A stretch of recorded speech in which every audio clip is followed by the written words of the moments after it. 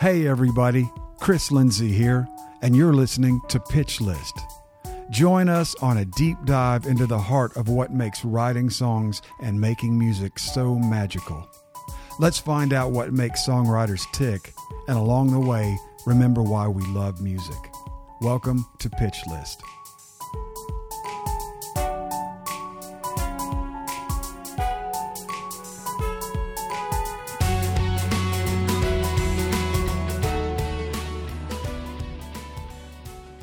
Hey everybody, Chris here. Thank you for listening to Pitch List. My guest today became a writing phenom almost as soon as she hit the Music Row scene. Still in her 20s, she already has a Grammy for her song Thy Will. She slides easily between pop, urban, and country, and her absolutely engaging honesty and confessional personality pulls you like a magnet to steel. She's a writer who learned early that truth is better than fiction, that real is better than made up. She continues to reign over Music Row as well as release her own music, and I get the feeling that she's just getting started. Here's Emily Weisband. Good morning. I've got a great episode of Pitch List for you guys today. I'm really excited. I've been excited ever since I heard about this. We have the fabulous Emily Weisband on this morning to talk to us about songwriting and her career. How are you, Emily? Hi, I'm so good. How are you? Oh, fantastic, man. I've been up all morning. I got up early. I was listening to some more. I knew a lot of your songs, but I was really kind of going in deep on your catalog. You're an incredible writer. Oh, wow. Thank you. I'm sure that's a known fact at this point, but I'm just saying it. I know everybody knows it, but wow. Well, I never get tired of hearing it, so thank you. Oh, stop. Did I pay awesome. You? Yeah. I tell you one that I can't... We'll start with this. I mean, you won a Grammy for this song, Thy Will. What a song. Oh my God. Thank you. It was crazy. It's one of those songs where it'll probably mean something to me someday where I didn't feel like I wrote it, you know. There's some songs I've been a part of where I listen to them and it's speaking to me like just a listener. Like I had nothing to do with writing it, and Thy Will is one of those. So it's just proof that writers, we really are just vessels for like a bigger thing. I truly believe that because I think music's such a spiritual transaction. And Thy Will is the gift that keeps on giving for sure. I'm sure it'll mean something to me just as a listener one day. So yeah, it's special. Well, that's awesome. We love to talk about songwriting process. Can you talk some more? I think it's so important what you just said, that you felt like you were channeling or sort of just brought to you a gift. Can you talk some more about that? I think it's critical for writing. Yeah, it really is. I wrote Thy Will. I want to say I was like 22. I was going through kind of a dark time, man. I was kind of having a crisis in the sense of like I was raised a certain way, and I was raised in church really, and I was kind of questioning my faith a lot at that time in my life. It's just, you know, you grow up and you leave your house and, you know, you start saying, I've been told this my whole life. Do I actually think that? Or am I just trying to please my parents? You know, I think every young adult has that moment. So I had kind of walked away from everything that I grew up believing for a couple of years. And I actually was a part of writing Thy Will during that time. And so that's why it's so funny, because it was such a big Christian song, and I wouldn't even venture to say I was a Christian at the time when I wrote it. So that's what I mean when I say I was obviously channeling something bigger than myself. But I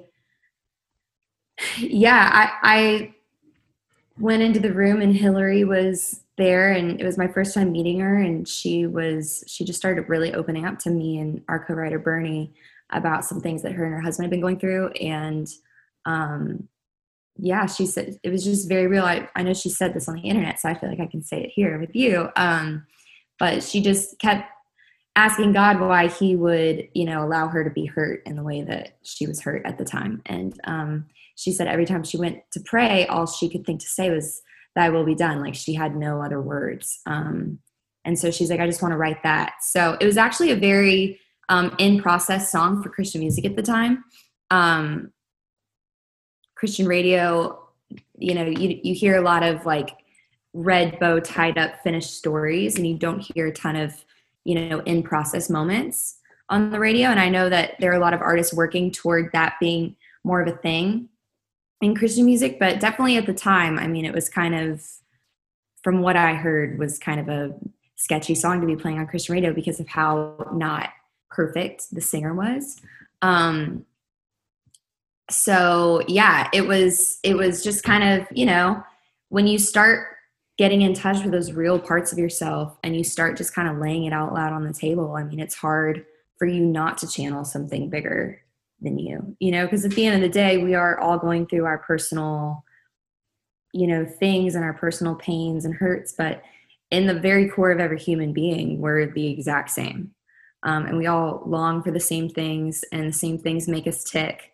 And so, yeah, that's the joy of a songwriter, is to plug into, these personal, individual things that, make your life unique, and then find the universal truth that is in that personal thing. And the journey to kind of single out those universal truths and turn them into songs that I love when I go to concerts and, there's 10,000 people there, and for 3 minutes, nothing about their personal walk of life matters. Just this song, 10,000 people are singing the same song, and they're all completely different and have completely different things going on. And so the fact that writers have the power to create that moment for humans to be that united for 3 minutes, I mean, I think that's a really big spiritual deal, if you ask me, Oh, it is. It is. And I love what you said about the song. It is very real, and it isn't tied up in a bow, and it doesn't check. I've written a few Christian songs, but I'm not in that world. But I know people that are, and there are somewhat of some boxes that need to be ticked in those songs. But here's the thing: that song's more seeking, which is really where people live. And I'm glad it went through, because I think that's closer to most people's reality. And I think that a song like that could actually bring more people to God than one that's ticking boxes that people might not think is so sincere. And I don't want to spend the whole time talking about that, but that's just an incredible, incredible song. And, we all wander in the desert, you know what I mean? And we come in and out of faith, and it's a hard thing it's a hard thing to swallow, some of the things that we're taught, and some of the things that don't jive with it's a tough walk. And I love that song. I love it. But I want to move on. Because I know you got all kind of, you got a lot of gears, man. You got a lot of gears. You write killer girl country songs. You got that side of you. And then you have your artist thing, which is really a pop thing. It's kind of crazy. Did you grow up listening to country music or pop or both, or what? How did that work? I grew up listening to everything. My dad loves music, so he had us listening to Cat Stevens and Joni Mitchell and the Carpenters, and then he would, go on he loved songwriters. So I remember being like 10 years old and him sitting me down, and we watched Skip Ewing videos for like an hour. That's great. People listening to this who don't know, Skip Ewing is like an iconic country writer from, back in the day. And so, yeah, and then I grew up on, honestly, pop punk, Christian music. I grew up on, just because I was raised in church, so worship music was a part of what we listened to in the house. And, then I got a Maroon 5 Songs About Jane record when I was like 10, and I started, listening to that more. And I started writing songs when I was 11. So, honestly, I didn't have a boyfriend until I was 16, so I couldn't really write about boys because I didn't really know about them.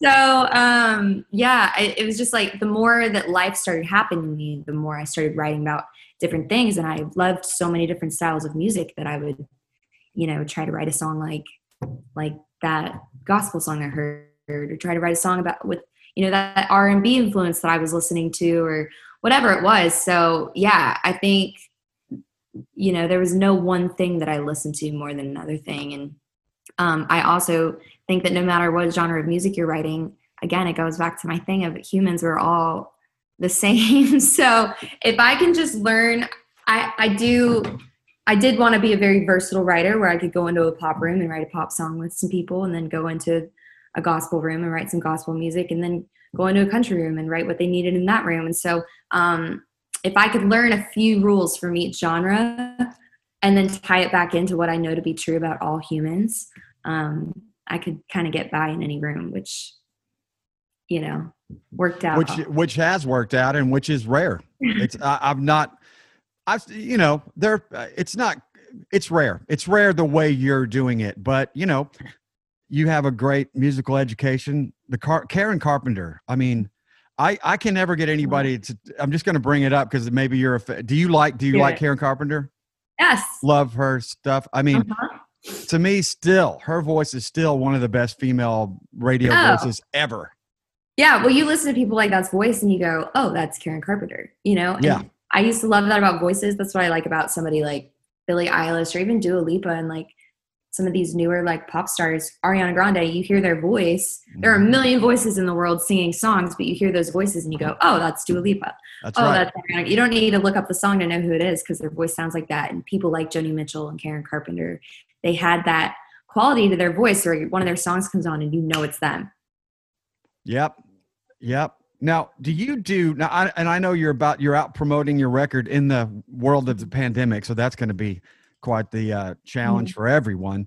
But on your normal, when you're not promoting a record, do you have like a country songwriter schedule? Do you write 4 and 5 days a week or not? Or how's your process?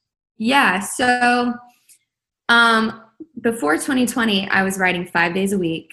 Really no questions asked, sometimes doubles. I try to work my ass off, man. I figure if you show up, it's a numbers game. Something good's bound to happen, And so typically I do that. But then when it got into 2020, I started doing more Zoom meetings, Zoom writes, things like that. And then I got some new management and just decided, I'm never going to know about what I could do with all of my own music unless I really balls to the wall, like put 2 feet into it and just dare to suck, So that process looks a little different these days. I'm writing a couple days a week for myself. I'll usually take 1 day a week and do content, which, oh my God. Sometimes I'm just gonna be open about it. I'm a songwriter. I love making music. I like playing with makeup sometimes and stuff like that, but I ain't no content creator, man. It's not my bread and butter. And in this world with the internet and also with 2020, us not being able to go in person with people, there's a lot more being done on TikTok and on Instagram and, on, Facebook Live and Insta Live and all that stuff. So I'll usually take 1 day a week and just try to, make some kind of content that just connects with people and gives people something to watch or listen to. And then 2 days a week, 1 or 2 days a week, I'm writing for other people still because it's just what I do, man. I love writing songs and I love connecting with artists and helping them kind of, tell their stories. And the artist world gets so me. It's like pictures of me, videos of me, interviews about me and my career and my music and my point of view and blah, blah, blah, exactly what we're doing right now. And it's so depressing, honestly, to be that like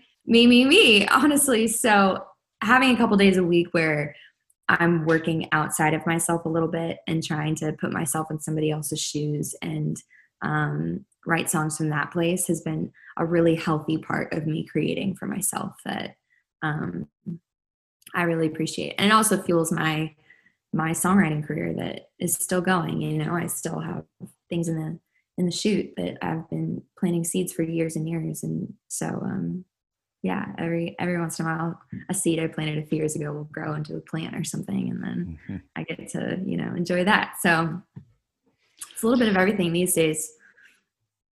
Well, I think that having your roots as a writer, every time I've ever seen this, it just makes you such a better artist. Because you still have all those instincts of wanting to get in a room and help somebody craft something for themselves. But when you're the artist, I don't know, you can still do that for yourself, but you can bring in other people that can help you. I think it's just such a there's something so, and I just kind of wanted to touch on it, something so great about the whole, and it's worldwide, but the Nashville system is pretty unique. And it's just, boy, once you get into that, it's hard to ever even leave that, no matter what other things you have going, that you want to keep your toe in that pool. Yeah. Right. Yeah. It's such I learned craft in Nashville. Yeah. And I went to LA and I learned about danger and creativity and pushing the boundaries of there's no rules, you know? And so being able to have both of those influences, to marry that danger and creativity with point blank craft. It's been a really beautiful thing for me. And the community in Nashville amongst songwriters and publishers and just the whole machine is, I mean, it's an addicting thing. The community here is just like, it feels like family. It's such a safe, beautiful place to make music and to gain success with your friends and be able to celebrate that with your family, cheer each other on. I mean, it's, you can't really do anything alone. I don't think life is supposed to be that way. So Nashville offers this really beautiful community for people to be able to like just be on the songwriting journey together, and all the heartbreak that comes out of it and all of the excitement and dreams coming true that comes out. I mean, it's a big freaking mess of just people, and it's a web of some crazy shit. But I went to Belmont, and Tom Douglas actually was my lyric writing teacher at Belmont. And which is crazy that one of the most iconic lyric writers was my lyric writing teacher in college. And then to be able to go in a room with him a few years later and actually write songs with that person. And my publishers, they always wanted me to be the shittiest person in the room every day. They're like, that's how you'll become a good writer. We're going to do your calendars that you are the worst writer in the room every time.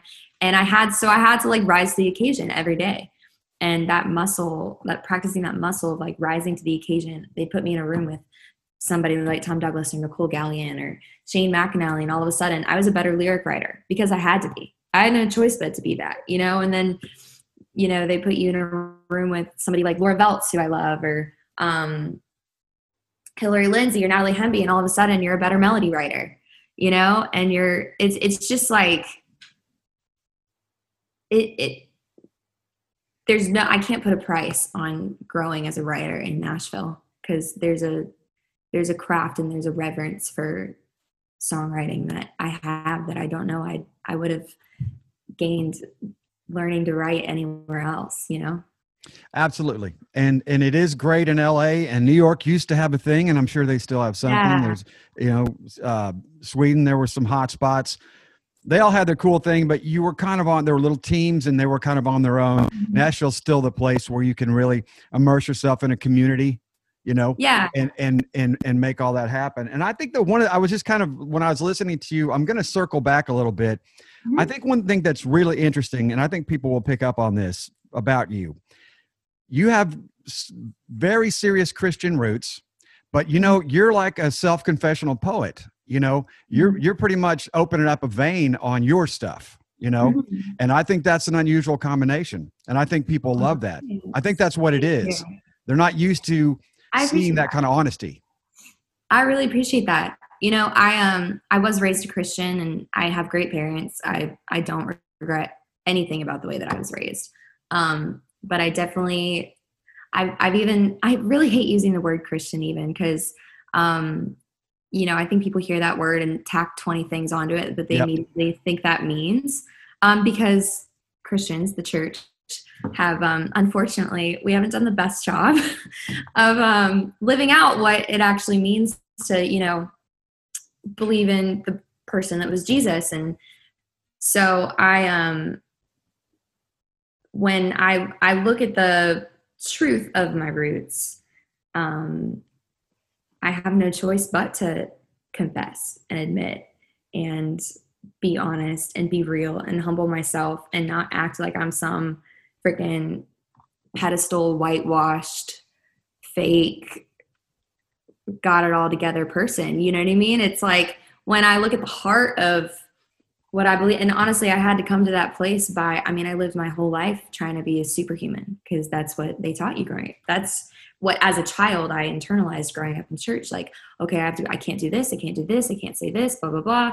And again, it's not something my parents enforced on me. It's just the nature of growing up that way for a kid, you know? And so, yeah, I spent a lot of my life trying to be superhuman. And when I became an adult and started questioning everything I'd been told my whole life, I realized, wait a minute, being superhuman is completely not the point of any of this.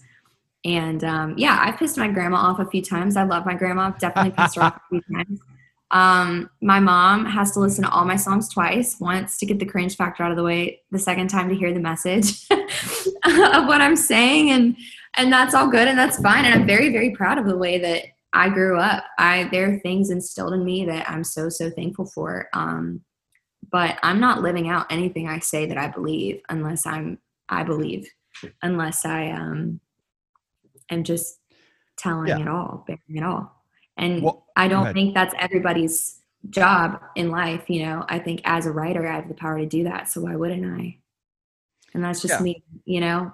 And it's beautiful. And it will make more people think for you to be honest than to give them some sort of cookie cutter, you know, version of, look, I'm the perfect person. You know, nobody really believes that. And I think being honest is so, you know, as you know, my first publisher, he was a crazy man, but he said a couple of things. One was, he said, however honest you can be as a writer is how good you can be.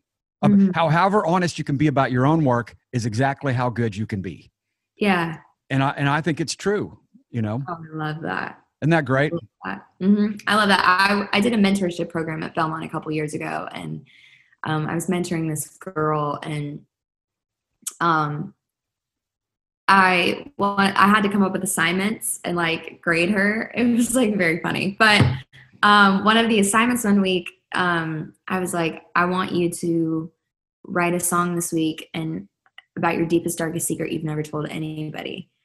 And I want you to play it for me next week. So when I hear your song next week, I now know one person in the world now knows your deepest, darkest secret. And she did it, man. I was like, oh, she's not going to do it. No balls. And she literally the next week came in and I was like jaw on the floor. Like, you did not just tell me that. And she signed a publishing deal with Shane McAnally, like months later. And I'm not saying it was because of our work, but it was just her willingness to go there. Made me look at her and go, you're going to do it. You're going to kill it. And she was willing. I'm sure she has talent, but you helped her open that up. See, a lot of people don't either are afraid to do that or don't think they're supposed to do it, you know? And we talk about it on the podcast all the time. I mean, that's exactly what you're supposed to do. Go exactly where they would. Actually, anybody who knows what they're doing wouldn't tell you not to go there. But there is some common wisdom on the street about writing, that you have to write a song for someone else that's like this. When the truth is, you really have the best shot with opening a vein, because we're all, like you said, we're all deep down, we're all the same. And anything that resonates with you is going to resonate with me in some way. Absolutely. I mean, there are rooms of our heart that some of us, we just don't like to go into them. And that's the power of music, is that at the end of the song, sometimes you open your eyes and you're standing in a room of your heart that you don't go into because either you've locked it for a reason and you don't go in there, or you didn't know it was in there. And as a writer, like, to be able to figuratively take somebody's hand and walk them down the hallway and drop them off at the room and go, okay, go in there. Like, that's world changer shit to me. Yeah. To me, that is, you know what I mean? And if that's the mark I can leave on the world by like busting heart, I mean, that's the key to healing. You can't heal anything in yourself unless you admit. Yep. They always say the first step in moving on from something is just admittance, or getting over an addiction even is admittance. You know what I mean? Admitting you have a problem in the first place. And so, yeah. And it's so fun. I feel like Indiana Jones sometimes, like, what's the next vein I can cut open and just put into a song, you know? And it used to be like, I have to ask myself, are you being truthful or are you being shocking? Because if you're just trying to shock people, that's shallow water that you can only stand in for so long. But if you're being truthful, that's a deep freaking ocean. So if you can tap into that, like, I can stand by that at the end of the day. I can say, Grandma, I love you. I'm putting out this song because it's true. Not, Grandma, I love you, but I just want to shock people. That's a shallow argument to me. So it's kind of like this Indiana Jones thing for me to be like, what's the next thing I can be like? What's the next truth I can, like, you know, spill the beans on and just kind of figure that out? And it used to be like, oh, I made out in a bar last night and I only did it because I'm XYZ and blah, blah, blah. And really I was thinking this. And now I'm in a healthier relationship and I am moving into the stage of my life where, I'm not stumbling out of bars into Ubers with strangers anymore. And I used to kind of almost lean on that as like the thing to be truthful and shocking about. And so I'm kind of in a new exciting stage of my life where the truth sounds a little different now. And it's fun to unpack, find all the little truth nodules and all this in this healthy situation I'm in, and try to bust those open. And it's just, I don't know, I'm looking under rocks these days for like new spins on truth to put out. So it's great. And I used to say it all the time. There's gold in them, there hills. If you dig into stuff, like a lot of times I'd be in a session, and if you throw out a title and people are like, oh shit, I don't know. And then someone's like, oh, that's good. But we can't do that. And then everyone's like right on the edge of, are we allowed to even touch that? Yes. That's where I want to be. Cause I've learned, man, I got a lot of cuts doing that. That's where the gold is like, totally is. So I love to hear you talk about it, because I think sometimes people don't know about that. If it's uncomfortable, if it's edgy, if it makes you feel weird, if it's like, oh, I could never talk about, I mean, that's where you need to go. Right. I had a song on my first project I ever put out called Healthy. I probably brought that idea into 5 rooms before somebody said, yes, let's write it. And I felt like an idiot every time, because I was like, I have this idea, Healthy. And it'd be like, I don't know about that. That same moment you were just describing. And finally I was writing Laura Belts and Josh Kerr, and Laura said, wait, that's cool. And we wrote Healthy. And it's, for people who don't know, it's a song about like, I like dating guys who use me for sex and don't give a shit about me, because if I dated a guy who actually cared and loved me and it was healthy, then I wouldn't know what to do with it. Like, it's not in line with my beliefs about myself even. It's too healthy for me to, it feels like growing up in a way I'm not ready to grow up yet. So it was a special song, and I felt like, take that when I put it out. And a couple of writers reached out to me, were like, man, I'm so pissed we didn't write it that day. And so it was just kind of, I'm very familiar with that moment you just described, because there's nothing more fun to me. No, it's more fun. So fun. Yeah. And not to, I try not to wander onto my thing, but. No, I love it. We're nerding out. I love it. Okay. We're just talking, but I wrote with the Warren Brothers one time, and I was just, you get in those moods, you're like, man, I just don't want to write another one of these damn songs. And I'm like, let's do something. I said, and I just thought of it. I said, let's just do something crazy. Let's just write like a murder suicide, right?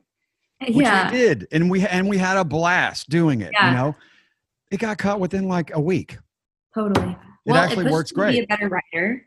And then people when you lean into truly what makes you unique, like your point of view unique, and you embrace that, and you not only embrace it, but balls to the wall, like ride or die with it. It's like people want to hear something they've never heard before, whether that be a sound or a perspective on something, or, so it's just like, we spend so much time as creators with this pressure on us to succeed and to make money and to be playing arenas one day and all that. I put that pressure on myself this morning. I woke up and thought, man, I wonder if Corona's ever going to end and I'm going to make it into an arena someday, but it's just like, so we all do that. But at the end of the day, you're never going to do that trying to please other people. The way you're going to get there is by constantly, continuously, consistently embracing what makes you unique, and being an identifiable writer, artist, asset to the world and to towns like Nashville and to LA, and then they want to write with you because it's like, we need so-and-so in the room because they do that. They're willing to go there. And that's what I need, And so, I'm with you. I'm nerding out on it with you for sure. Yeah. We'll be right back with more Emily Wise Band.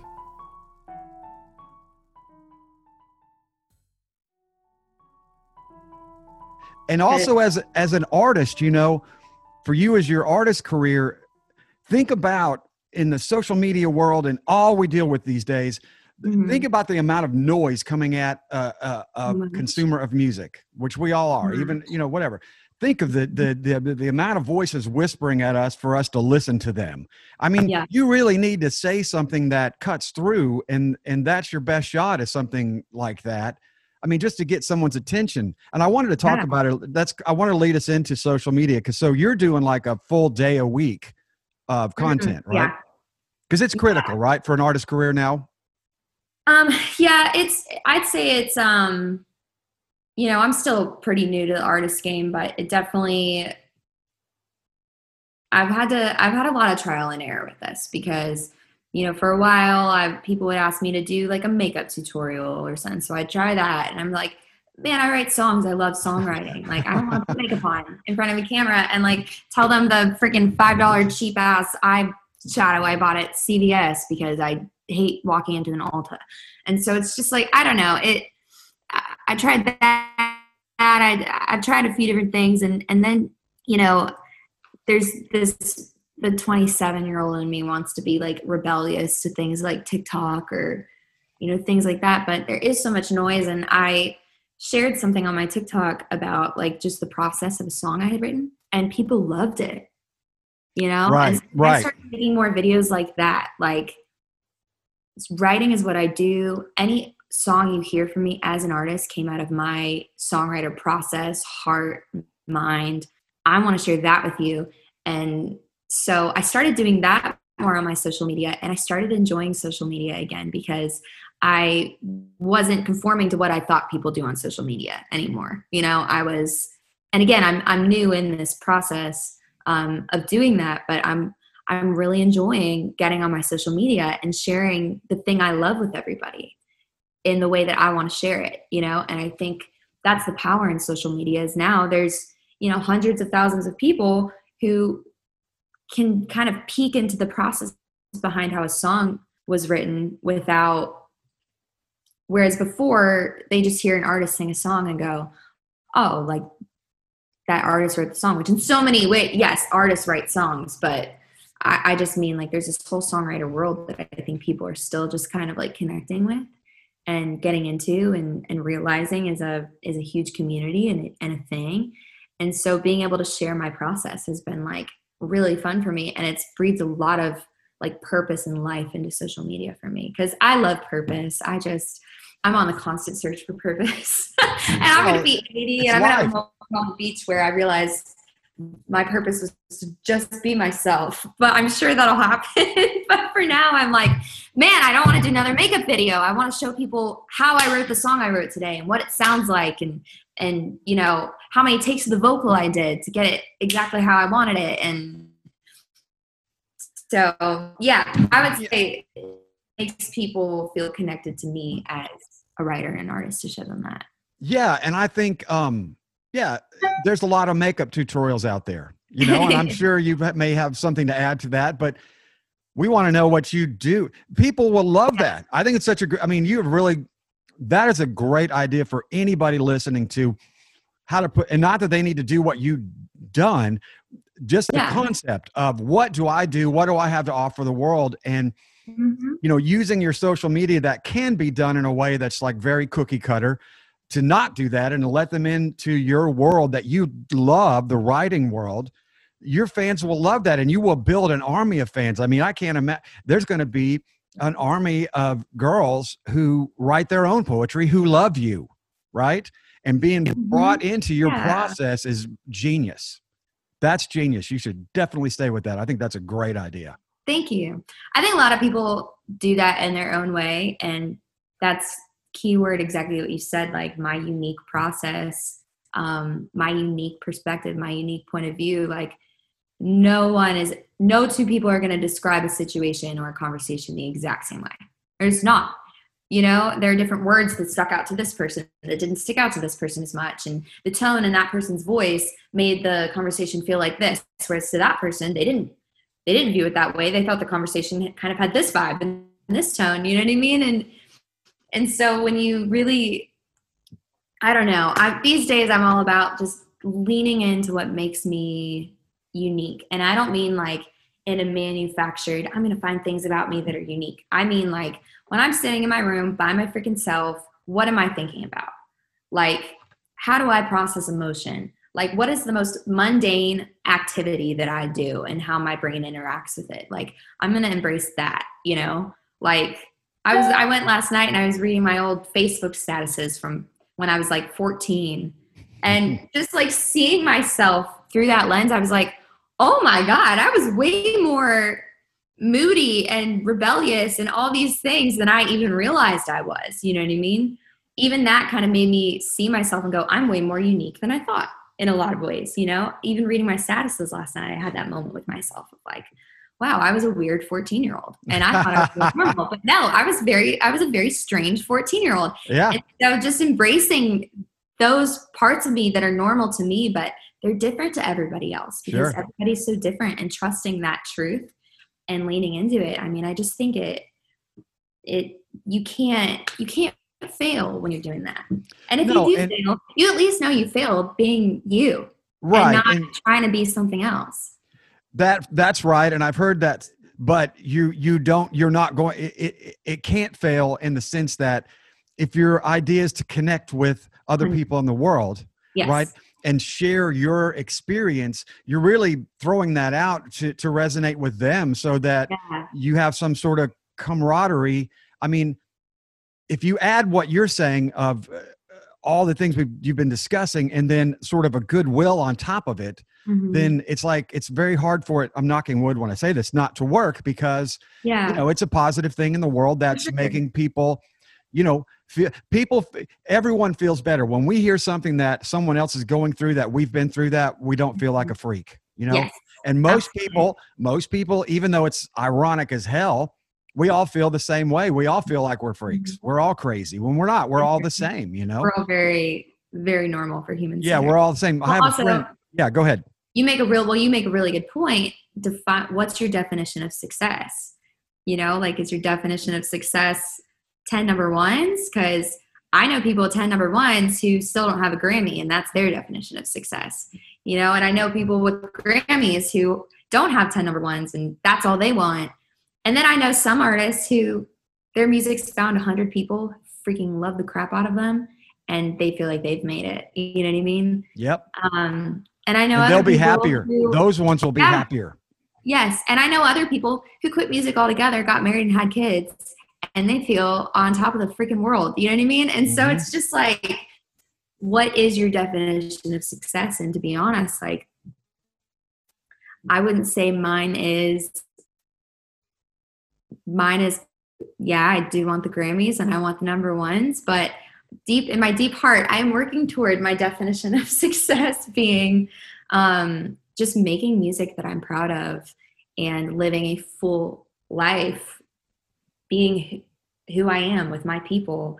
You know, music, 2020 was great for me because music in a lot of ways went from who I am to what I do, because you do move to Nashville and it's about building, how can I build my reputation today? I'm as good as the song I wrote today. I'm as good as the producer who texted my publisher after the right said I was today, you know? And 2020, I wrote 2 hours on Zoom a day, and then the other 22 hours of the day, I had to go figure out what I'm actually about.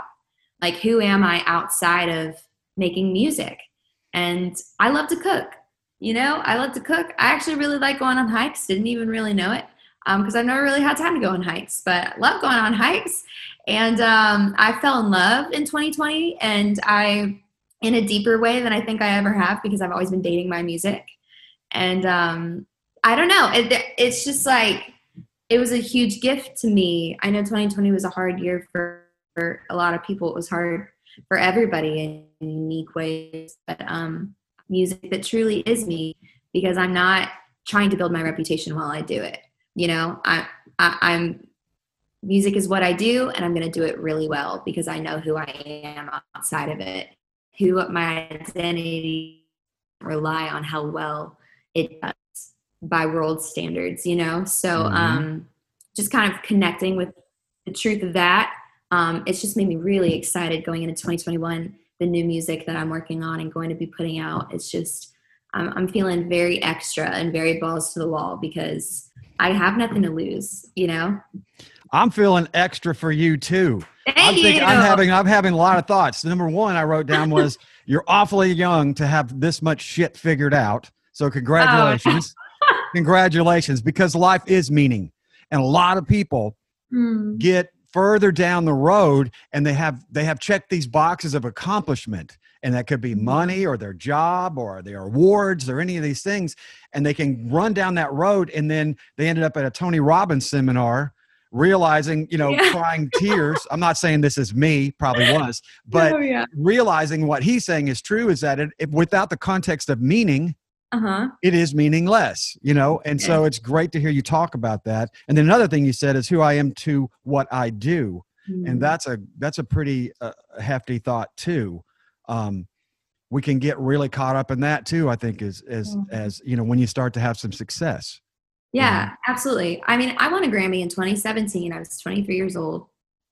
And I've stood on that Grammy stage and given a really shitty speech that probably offended a lot of people because I think I said I had a cold and I had to pee. Thank you, Jesus. Have a good day.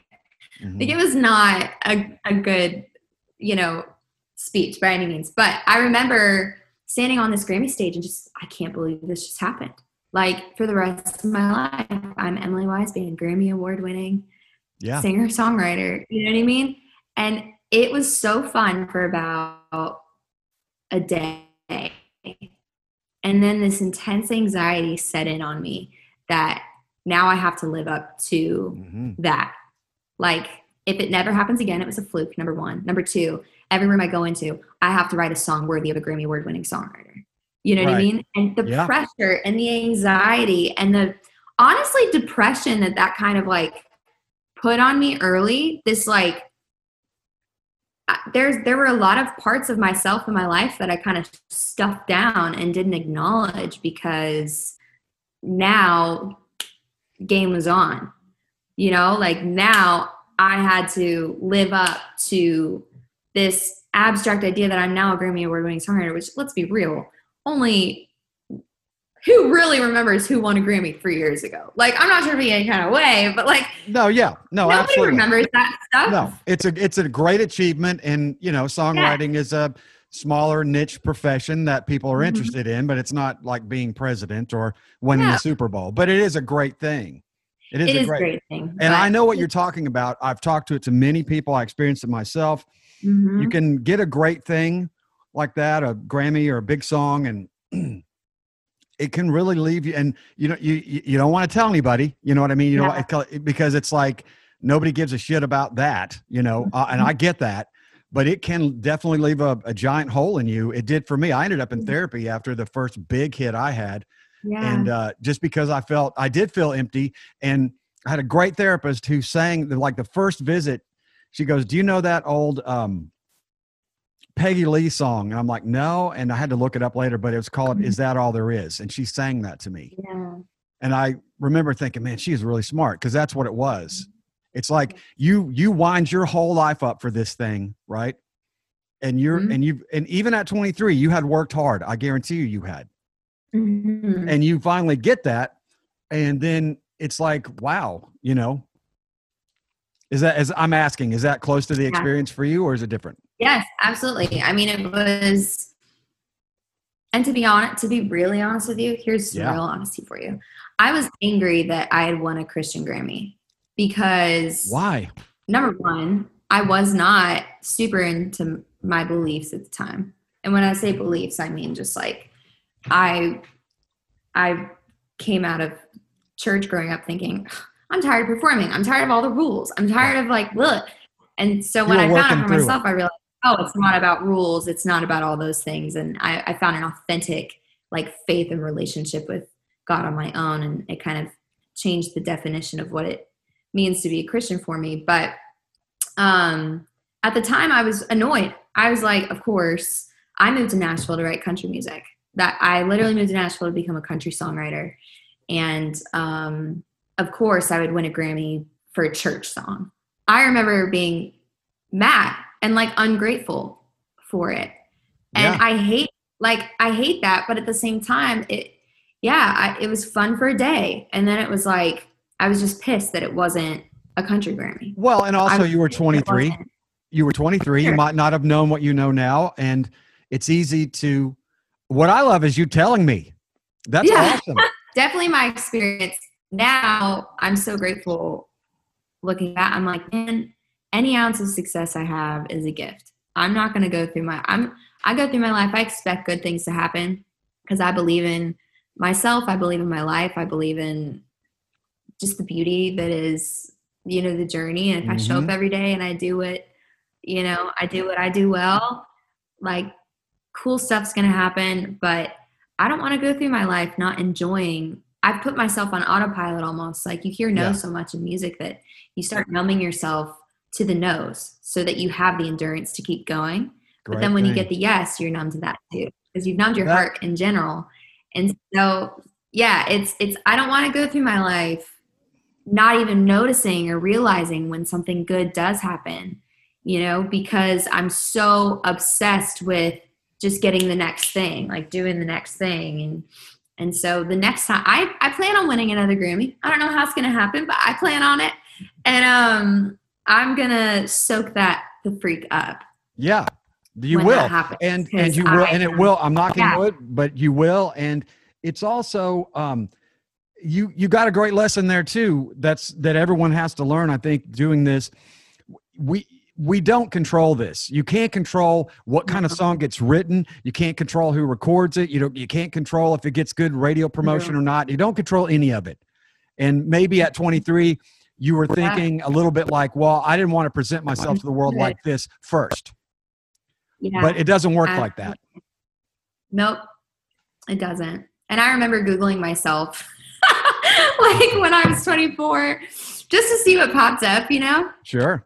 And if you're listening to this and you are judging me for that, I know you've done it too. Shut the hell up. I Googled myself last night. Yeah. And it said Emily Wiseman, Christian gospel writer. And I just was like, that's what you didn't want.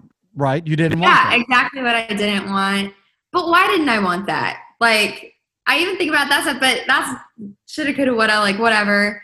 I feel so genuinely blessed that I get to write so many kinds of music and be a part of so many different, avenues of music making. And I get to reach different groups of people that maybe some other people don't get to reach because they are fully one thing, and that's great. And they do that one thing very, very well. But I do get to do a few different things. And so, yeah, I'm just whatever. It's part of my story. It makes me me. I'm going to ride that. One time I said, Dad, am I extra? He said, hell yeah, you are, baby. Get on that bull and ride it. Yeah. I was like, okay. So that's what I'm going to do, You got one. That's a magic song. That's a magic song, man. Who cares what genre it is? It's the actual magic song. Okay. And you've got several of those. It's a blessing beyond belief to be given those kind of songs. And we could go on and on about that. I do want to talk before I lose you here, because we're coming up on an hour. Your new project is called Not Afraid to Say Goodbye, right? Is it an acoustic collection of those songs that's coming out? Yeah. So let's talk about that. Okay. So, as a writer, it never stops. A song's done and you still hear something you want to do different, or like, oh, it'd be cool if you did this, or blah. And my brain, the creativity in there, it's like, it can't be caged. So I really wanted to, I love these songs and I love what they say. And I know that we are in a pandemic year, and I didn't want to just leave them where they were. I wanted to kind of milk them as much as I could and wring the rag dry, if you will. So I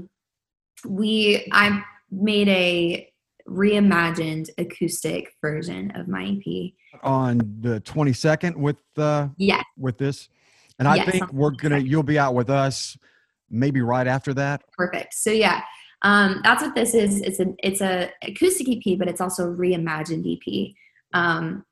If a song like Dumber, for instance, is a fully produced little bop on the project, I wanted it to be a stripped piano ballad. There's no extra vocals. There's no extra instruments. It's just my vocal and a piano. Basically, whatever the song was on the EP, I wanted to make it the complete opposite of what it was on the EP on the new project. So, I think a song is great produced, and if you can play the same song acoustic and it's still a great song, I think that's the true test. And I felt like I could do that with all of these songs, and I wanted to show that. And I also wanted to, reimagine them, give people something new to listen to when they heard these songs. Because I try to write in a way that can be, that is point blank, and it is what it is. Mm-hmm. But melodically, musically, it could be interpreted in a lot of different ways. I love a lot of different kinds of music too, So that's what this new EP is. And it also strikes me that it may be exactly what you were talking about as your other social media, where you're kind of bringing your fans a little bit closer to your process with it just you and one instrument. That's a little bit more like being in the writer's room. And maybe you're just instinctually kind of moving it that way because that's kind of gets them closer in the room with you. Definitely. It also shows some of my influences,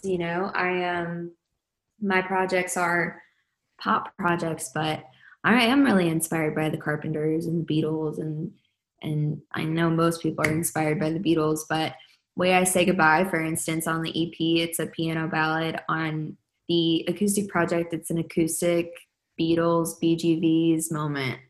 You're Cool is kind of a electro piano anthem moment on the project, but on the new EP, I loved Michelle Branch growing up. I listened to Michelle Branch so much, and Michelle Branch was kind of my inspo behind the You're Cool reimagination. Just kind of like that early 2000s girl pop sound, and then Dumber piano ballad, just because it's the complete opposite, and why not? And then Out of This Car, I love Imogen Heap. I think she is so, God, golly, she's just like transcendent to me.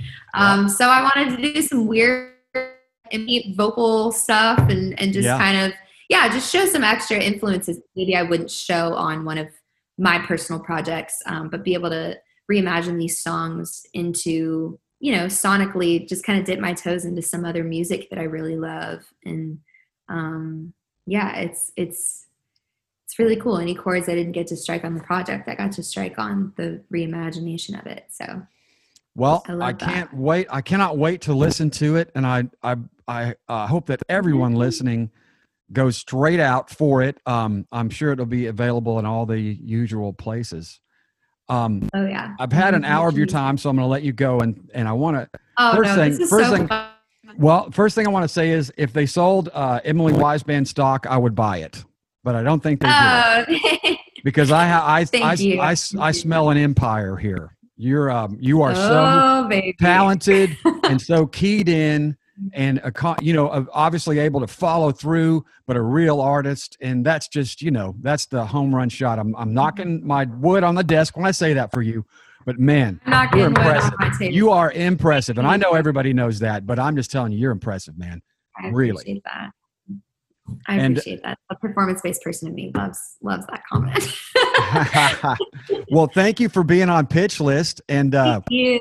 I forgot we were on it. We were just talking. Yeah. Everyone listen to the podcast. I'm really just trying to put them in the room with us. If we were doing this live, we would just all get in one room and talk. For sure. That's what I like to do. But love that. I really appreciate your time on this. Thank you. Maybe when we do our next season, we could come back and check in with you. I think I'm just a huge fan. I'm fan crushing on you. I think you're amazing. Oh, stop that. No, well, I'm putting out more music. I don't even know if I'm allowed to say this, but new music beyond the CP starts coming out in February. So awesome. We'll definitely have many things to talk about soon. Well, thank you so much again for being on the show. Really appreciate it. Thank you. Okay. I appreciate it. It's good to see you. All right. Thanks for listening to this episode of Pitch List, produced in partnership with the American Songwriter Podcast Network. If you enjoyed today's show, please subscribe to us on Apple Podcast or your preferred listening platform. And if you want, feel free to leave us a 5-star rating and review. For exclusive content from this week's guest and more, you can visit our website at pitchlistpodcast.com or follow our social media pages on Facebook, Instagram, or Twitter. To hear songs written and or recorded by today's guest, check out this week's playlist by finding us on Spotify at Pitch List Podcast. Plus, don't forget to let us know on social media what songwriter, musician, or music business professional you want to hear from next. Thanks again for listening, and we'll see you next time.